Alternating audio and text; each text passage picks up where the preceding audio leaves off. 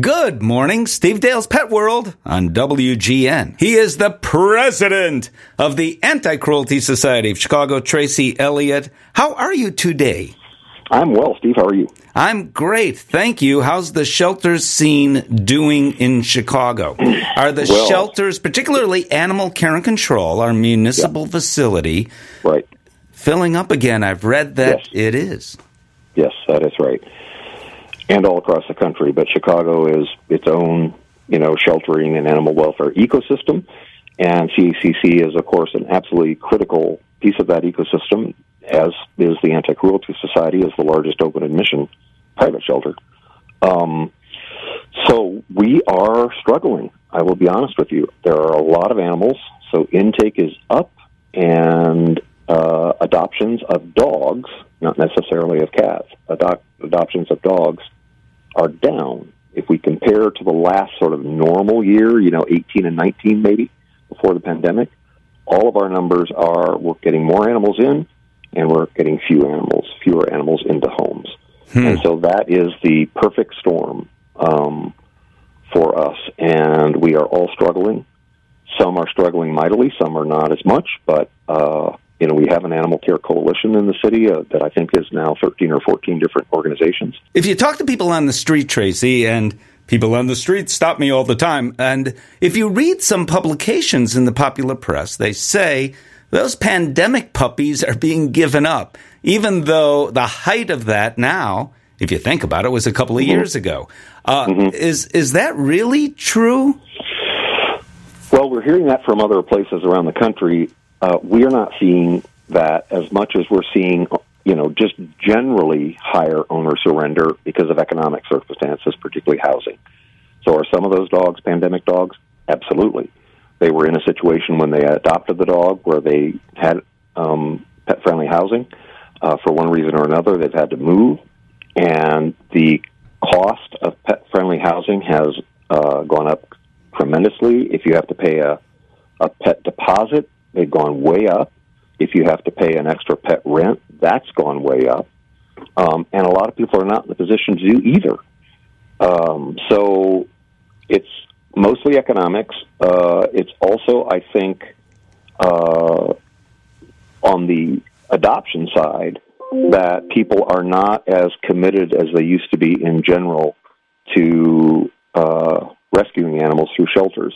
I think more and more folks are going to breeders to get, deluxe breeds, if you will. Perhaps we have lost a little bit of the messaging that shelter animals are not broken. They're great dogs and cats and rabbits and everything else. They just need to be with a family. All right, and there's a lot. We've lost a bit of that message. There's a lot to unpack there. So backing up a little bit to be clear, it's not that people are bored with their animal, don't like their animal anymore, made a impulsive decision, and now just as impulsively want or need to give up their animal. It really, some of those animals were adopted during the pandemic. It's not that is the issue, as some in the media report. It is, in fact, housing. As you describe, it's very difficult, whether you've had that pet forever or that pet is new to your home, fairly new, and was adopted during the pandemic. That's not the issue. The issue is not when that pet arrived in your home or how. The issue is finding a place to live with that pet that people can afford. And also, therefore, the economy would tie into all of that as well. And while the economy is going gangbusters for some of us, it's not the case for everyone. So the combination of all of that, and I would add one more thing, Tracy, if it makes sense to you and you'll tell me. The other issue is creating this perfect storm that so many people who wanted a pet now have one. Because during the pandemic, they went out happily and they got one. Maybe they got two. They just don't need or want an animal right now. That's right. I think you're exactly right, Steve. Some foolish people did get two, and I'm talking about myself. But no, I think you're right. If you think about, and this is, I'm sorry to make this sound like an economic issue. It's not. But if you think about the cycle of people's lives with their pets, you get a dog or two, and they live 10, 13, 14, 15 years. And it isn't until then that you're in the market for perhaps a new, companion after they pass. Mm-hmm. That was my situation. I had 2 dogs pass during COVID, and I replaced them with 2 dogs, right? But I'm not going to be in the market now for another 10 years, I hope, at least. So I think you're right. We did have a bit of a saturation of the market during COVID, which was great, right? We were so proud of the community for emptying our shelters and making it so much easier for us to get through COVID. But you're right. Now there's, if you will, a saturation of the market. And then the other thing is that we know from data that's coming out, it's not published yet, that those folks who are acquiring dogs right now around the country, about 8 to 10% less of them than before COVID are going to shelters. In other words, a significant percentage of people are going to private sources for their dogs than before COVID. In other words, we're losing market share, if you want to talk about that. But that economic term translates into real suffering for animals who are, lagging behind in shelters. And a shelter, while we do everything we can to make it the best place for an animal, it's not a good place for an animal. There's too much stimulation. There's not enough human contact. They need to be in families and homes. Which is the wonderful thing about fostering, which I was just talking recently with John Landecker about. And his producer is going to be a foster failure, at least that's the hope, meaning that he's fostering, in his case, a dog, and incidentally, a dog that looks like, you'd say that's a pit bull, but I'm sure is just a mixed breed dog, which we'll return to because I want to talk about that more. Yes. And he fell in love, his fiancée fell in love, and now they're likely going to keep the dog, which is a great thing. But fostering is wonderful. Have those numbers gone down? They have. There was a huge surge of fostering during COVID because people were home, right? So, hey, why not? Have an animal come in since I'm going to be working from home. There were lots of failures, me included. Yes. Two foster failures. But a lot of people, did return the animals after they have to go back to work and things, and they can't foster because they're working. Or they think they can't. Actually, we can make it possible for them to do so. So, yeah, the foster numbers have gone down, although we still have hundreds of animals in foster. If we didn't have the foster network, we have no room in our huge building, as big as our building is, we have no room right now for those animals who are in foster. There's no space for them. So those foster folks they're saving a lot of lives. They're saving a lot of lives. And multiply that with all the Chicago area, including suburban shelters. That's where, right. There are so many foster families. I mean, imagine how many animals wouldn't be here. Oh, my goodness, I can't imagine. Yeah, I can't imagine. Yeah. I want to talk about something the Wall Street Journal said as an explanation as well for people giving up their animals, and something you've alluded to a couple of times, how things are changing and millennials, interestingly enough, are not going to shelters like one might think, and how their parents actually viewed shelters. Interesting stuff with Tracy Elliott, president of the Anti Cruelty Society of Chicago. We will be back on WGN. Tracy Elliott is the president of the Anti Cruelty Society of Chicago. I hope you appreciate how I say the word president. I do. It makes me feel almost important. Yes. Well, you are very important. And being a part of a coalition of animal shelters, which nearly every shelter in Chicago is a part of, that must be important too, because now you're communicating with one another about what the common concerns are, the common problems are, and in a way, fixing at least some of those concerns and problems together. That's correct, Steve. There was a coalition going on well before I was here, and even in the profession that kind of dissolved after a period of time. I think you might have had a role in that. Yeah. And so for a number of years, there wasn't any kind of cooperation, formal cooperation. The organizations definitely cooperated, but not in a formal way. So this coalition started, I think, 3 years ago, and we're bringing on new members. I think we're up to 15 or 16 shelters. There's still a lot of organizations that are not yet involved, but we're working on that. And it is a way to share information, commiserate, frankly, which is helpful, but also come to solutions together. For instance, the Chicago Dog Campaign. You talked about a pit bull mix that looks kind of like a pit bull. We call those Chicago dogs. They're kind of blocky-headed, big-headed. They may be pit bull, they may be other things. But the coalition got a grant to do a marketing campaign about Chicago dogs. And, they're kind of big-headed dog.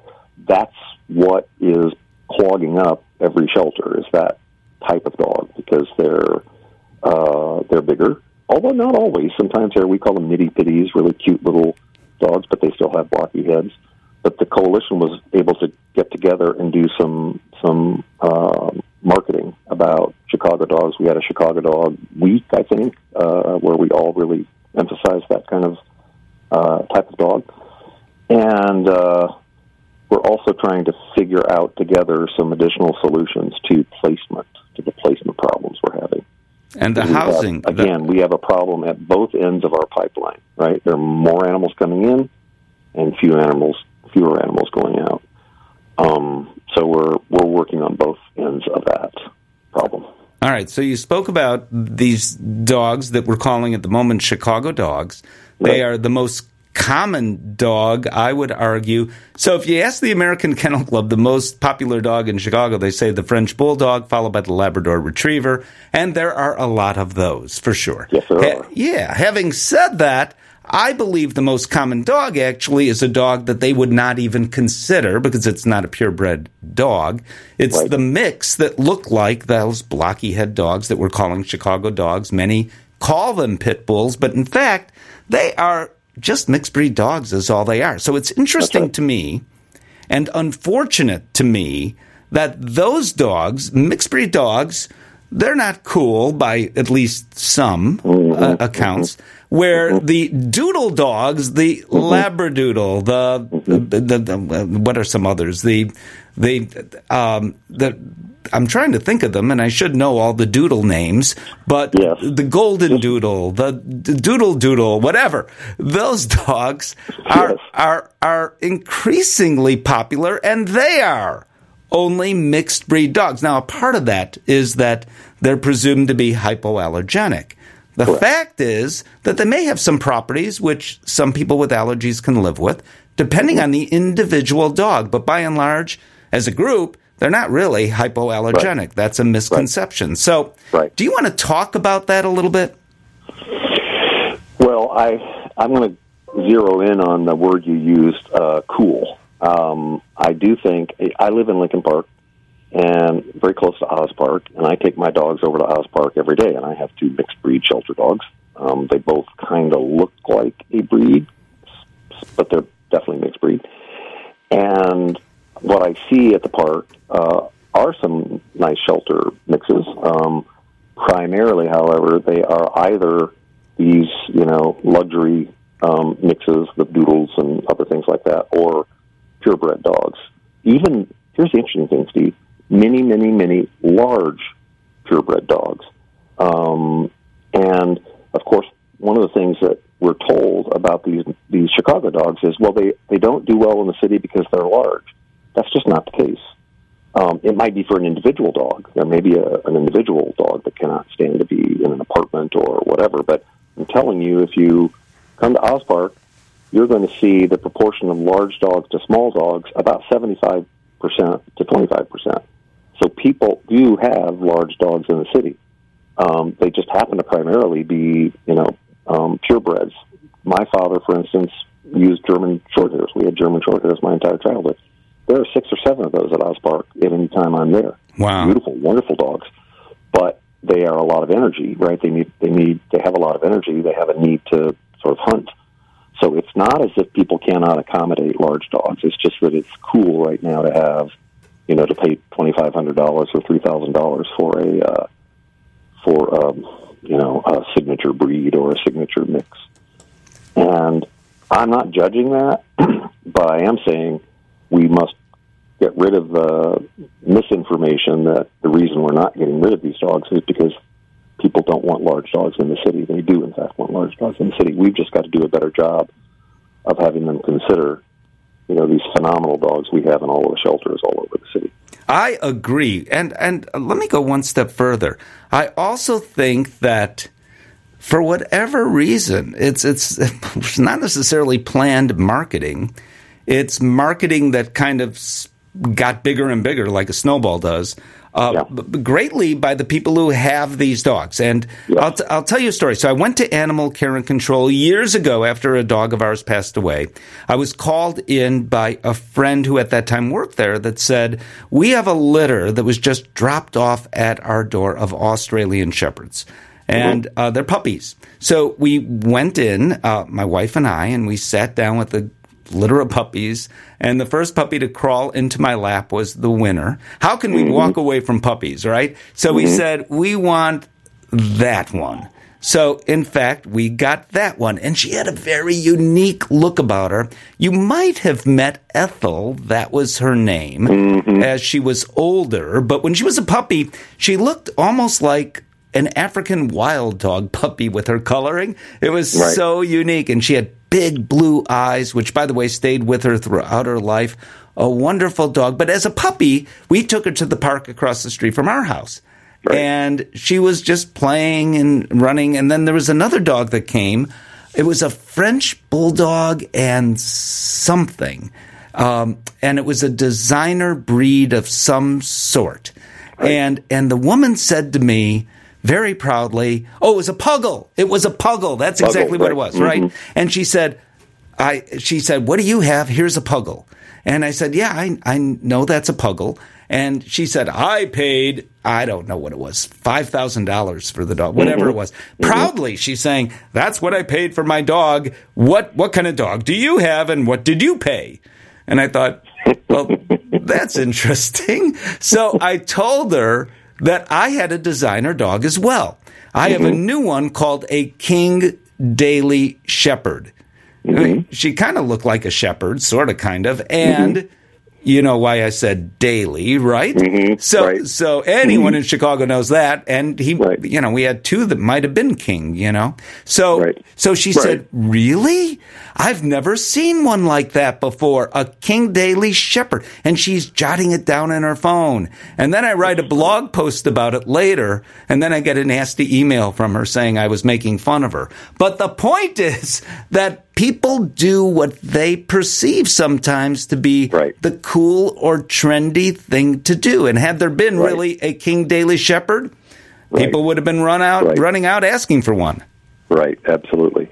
Yes, I get that, but I know that the shelter industry, with advocates like you in the media, at one point made rescuing cool, right? Yeah. So we got to make rescuing cool again. All right, that's where we'll stop for the moment, making rescuing cool again. And by the way, there's a big event coming up that we'll talk about as well when we come back with Tracy Elliott, the president of the Anti Cruelty Society of Chicago, which, by the way, is about to celebrate a big anniversary. We'll talk about that, too. Next week, Sandy Delisle will be here. She's the producer and the screenwriter of a new film called You're Out. You can stream the movie. It's a road picture that she's hoping there's another road picture after that. It's like Bing Crosby and Bob Hope, right? The road to, and then the road to, and they had a road to somewhere else, right? Well, she wants the same kind of thing to happen with this movie, and I'll tell you, the movie appeared at Cannes Film Festival, so that's not bad. It's a comedy, and it's about two fathers who hope their kids make it in baseball at the college level. And a lot happens as they travel with their kids, including a dog they meet along the way who adopts them. And the dog looks like, well, a pit bull type dog. And lots of myths about pit bull type dogs are dispelled in the movie called You're Out, and that's next week. Tracy Elliott, president of the Anti Cruelty Society of Chicago, for how many years are you about to celebrate the... No, I think I'm about 4.5 at this point. No, you mean the organization? Yes. Oh, well, yeah, not 4.5. 125. So I was at an event you guys hosted, and I think that makes you older or about as like Marshall Fields or as, I mean, really, all of these Chicago institutions, I mentioned Marshall Fields on purpose because, unfortunately, they're not around as Marshall Fields today, but the Anti Cruelty Society has endured, hasn't it? It has. We were founded at a time of probably the most significant growth period in Chicago's history. The city exploded, no pun intended, after the fire. The way we rebuilt from the fire just caused this economy and the population to explode, and also all kinds of phenomenal organizations were founded around that time. You know, Sears and, Marshall Fields, but also great not-for-profits like Hull House and others. And we're one of the survivors. A lot of those organizations have not survived, sadly. But we're here, 124 and a half years. On the 7th of March next year, we'll be exactly 125 years old. So we are in an entire year of celebration. And I want people to understand that organizations in this country don't tend to survive for 125 years, especially not-for-profits. There are lots and lots of pressures to try to run a not-for-profit organization. And the great thing about the Anti Cruelty Society is we have been willing to change depending on what the community needs from us at the moment. Started out only concerned about the poor treatment of horses on the street. Well, the car came along, and horses on the street disappeared. So then companion animals became the focus because Chicago's population was exploding, and one of the effects of that was lots and lots of roaming animals, mostly dogs, but cats too, and there wasn't enough medical provision, so they started a veterinary service, and there was an ambulance service, so when a dog was injured or a cat or whatever was found on the street, we could rush them to our facility and treat them. So we've continued to grow and change and evolve as the community has needed us to do that, with the mission staying the same. We state it differently, but we believe that we believe in the best care for animals, period. Whether they be horses, whether they be companion animals, any animal that needs our help, we're here for. We have a full veterinary hospital with 9 vets, and we are increasing our community provision of veterinary care significantly. That is one of the objectives of we call it the 500-day journey to 125. We're trying to raise some money so we can get a mobile clinic down on the south side, and we've already hired the veterinary staff that's required for that. We're increasing the number of patients that we serve out of our Grand LaSalle location, patients from the community, not just our shelter animals, and there's many of those that need treatment as well, of course. So we're trying to look into the future. Okay, we've been here 125 years. We've served the community. What does the community need from us in the next 125 years, or at least the next 10 or 15 years? And we're doing a lot of work to try to make sure that we remain relevant and responsive to our community. A not-for-profit, a 501c3 corporation, is owned by the community. There's no stock, right? There's no owners. There's a board of directors that make sure that the organization is functioning properly. But really, the community owns not-for-profits. They are corporations that are created by the state that you're in to serve the public, to serve the community, to serve society. And so we want to be responsive to our owners, who are the citizens of Chicago. Well, maybe the next committee is a group of those that happen to be from Generation Z or millennials to talk amongst themselves and to come up with a plan about how to reach out to the people that are their age about the reality, not the perception, the reality of what's available through animal shelters, that these dogs or cats are not damaged goods. They're given up generally by people who, in fact, don't want to give up their pets, but see no alternative, or in some cases who have passed away and no family member wants them. Those are the most common reasons. Another big reason is behavior, and it's wonderful that you're working now with a veterinary behaviorist who can give you advice there. And according to the Wall Street Journal story that I just read, behavior always was and remains a significant reason for relinquishment. So it doesn't mean studies have demonstrated. So there was one study that was done, I believe, in San Francisco, where they looked at cats that were given up because they were not appropriately using their litter boxes. So these cats were easily trained back into the litter boxes, and once they got into homes, they stayed that way. Sometimes a little advice was offered by the behaviorist on board at that shelter.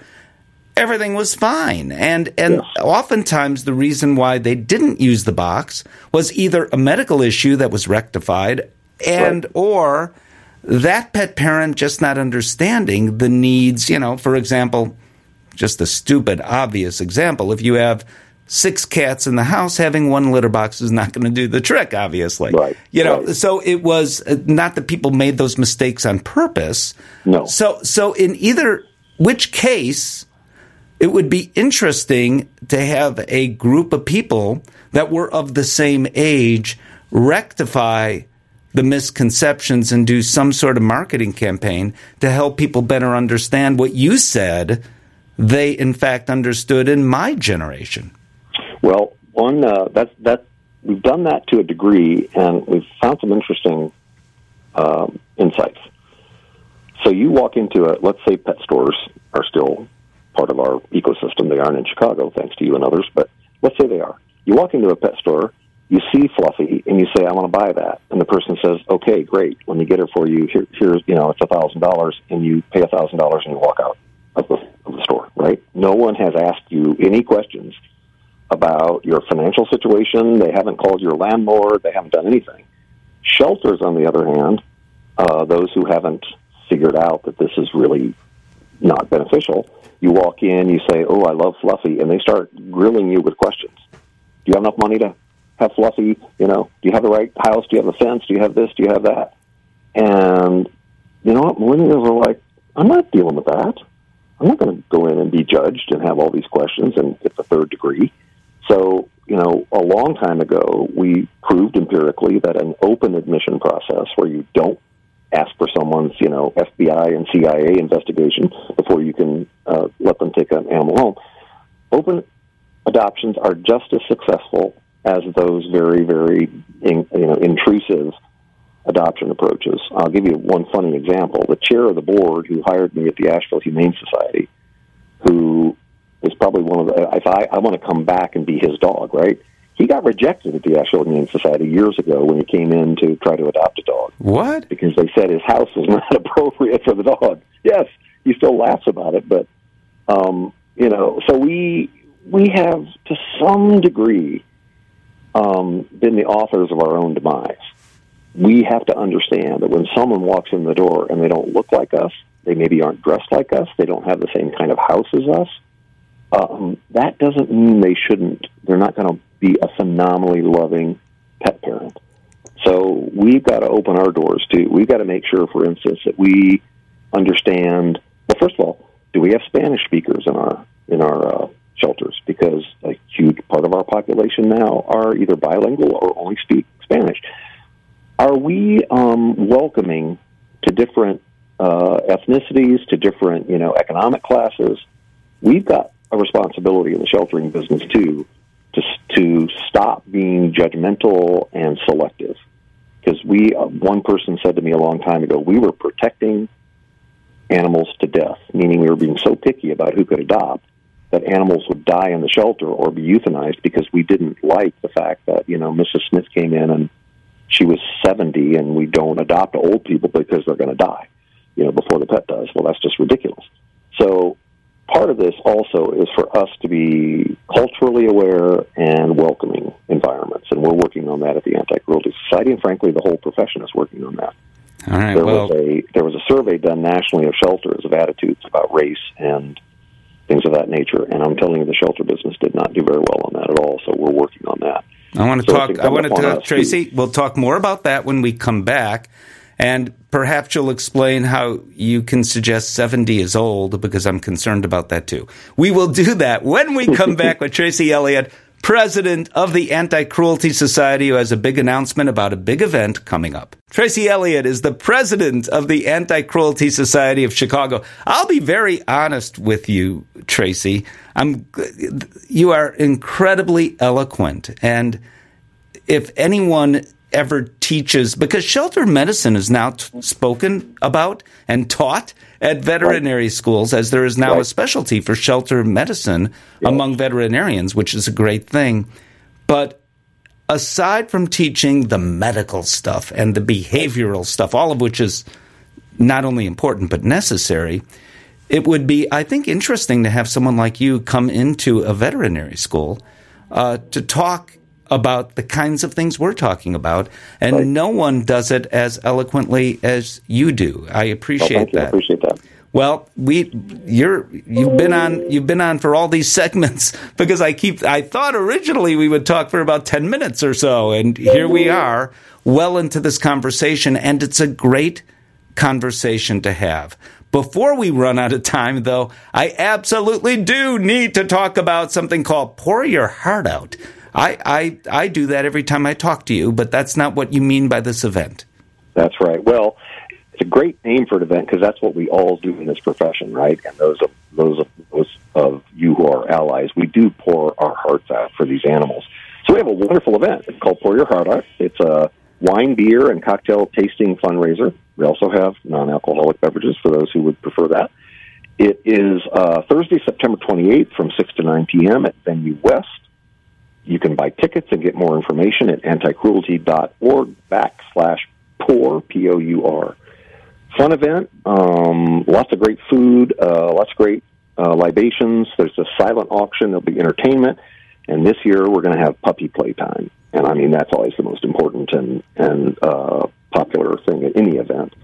So it will help us get through this crisis of overpopulation. We impact about 20,000 animals a year if you also count all the animals that we feed and help their families in the community, which is growing. A growing part of our work is getting out in the community and helping people take good care of their animals so they don't come to the shelter. So it's a great event, and it's a lot of fun. It's not a formal, event. You can come in, fun attire, cocktail attire, and have a very good time. And so the things that this will support are community education programs, which we just talked about. We were the first organization in Chicago in the 1930s in the schools teaching humane education, and we're still in the schools, and we're still working on those programs. Our low-cost spay neuter clinic is really growing, and our reduced fee veterinary services are really growing. We need more money for that.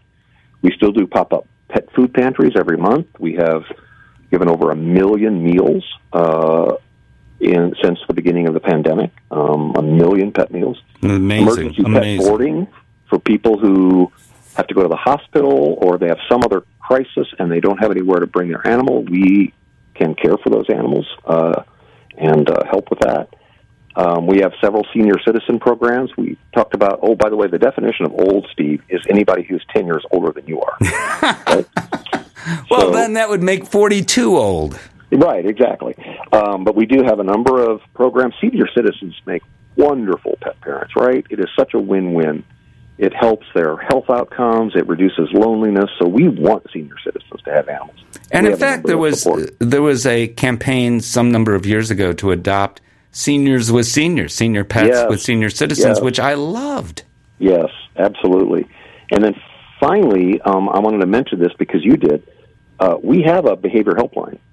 So if you're having behavioral issues with your animal, it doesn't matter if you got it from us or not. You can call us, and we will get you to resources that can help you. It's hard to give specific advice, although we will give some suggestions without obviously observing the situation, but we will point you to resources.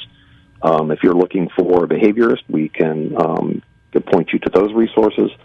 There's a lot of help online, so we have that helpline as well.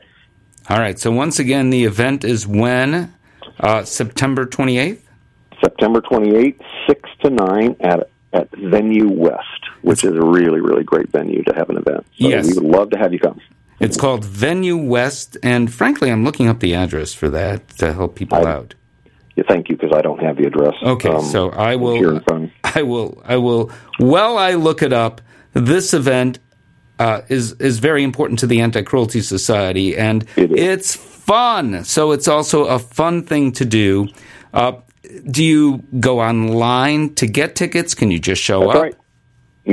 Best thing to do is go to anticruelty.org /pour, P-O-U-R. That will give you both all the information and a portal to buy a ticket. All right. And the address of Venue West, it's in the Fulton Market area, 702 West Fulton Market Street. And I'll be there, so I hope to see you all there. Tracy Elliott, a great conversation to have, and I think an important one, because so many myths still need to be, maybe more than ever, as you point out, need to be busted regarding shelter animals. And also, thank you for bringing us up to date on the Chicago shelter scene. Thank you, Steve. I was so excited when in the UK, just recently, they banned shock collars or electronic collars used for dog training. That was great news. However, a former assistant to Margaret Thatcher has come along saying, no, I can fight this. Ian Gregory runs a public relations firm called A to Z Advice. He's created Facebook pages, and he's encouraging public officials and working very hard to do it, and is funded apparently by the shock collar industry. What a surprise! To fight the proposed ban. He says that his logic is that dogs without shock collar training will attack the sheep they otherwise would protect and herd. I've not heard of anything like that before, but that's what he says. Also, shock collars are used to keep cats indoors in the UK. The thought is that life is kinder indoors, so the cats are shocked to keep them inside. Really? How about closing doors? You know, I don't get it, and I don't buy what this guy is saying, because here's what we know. We know that dogs trained with shock collars are likely to have collateral damage. That can be physical damage that can mar them for life, not to mention psychological damage that can mar them for life. There is no benefit to training with a shock collar when we know today, study after study after study around the world has demonstrated that positive reinforcement training, yeah, of course it's kinder, it's the right thing to do, but it's also more efficient. If you know anyone at all in the UK, tell them to contact their Member of Parliament. We'll talk to you next week, bright and early on WGN.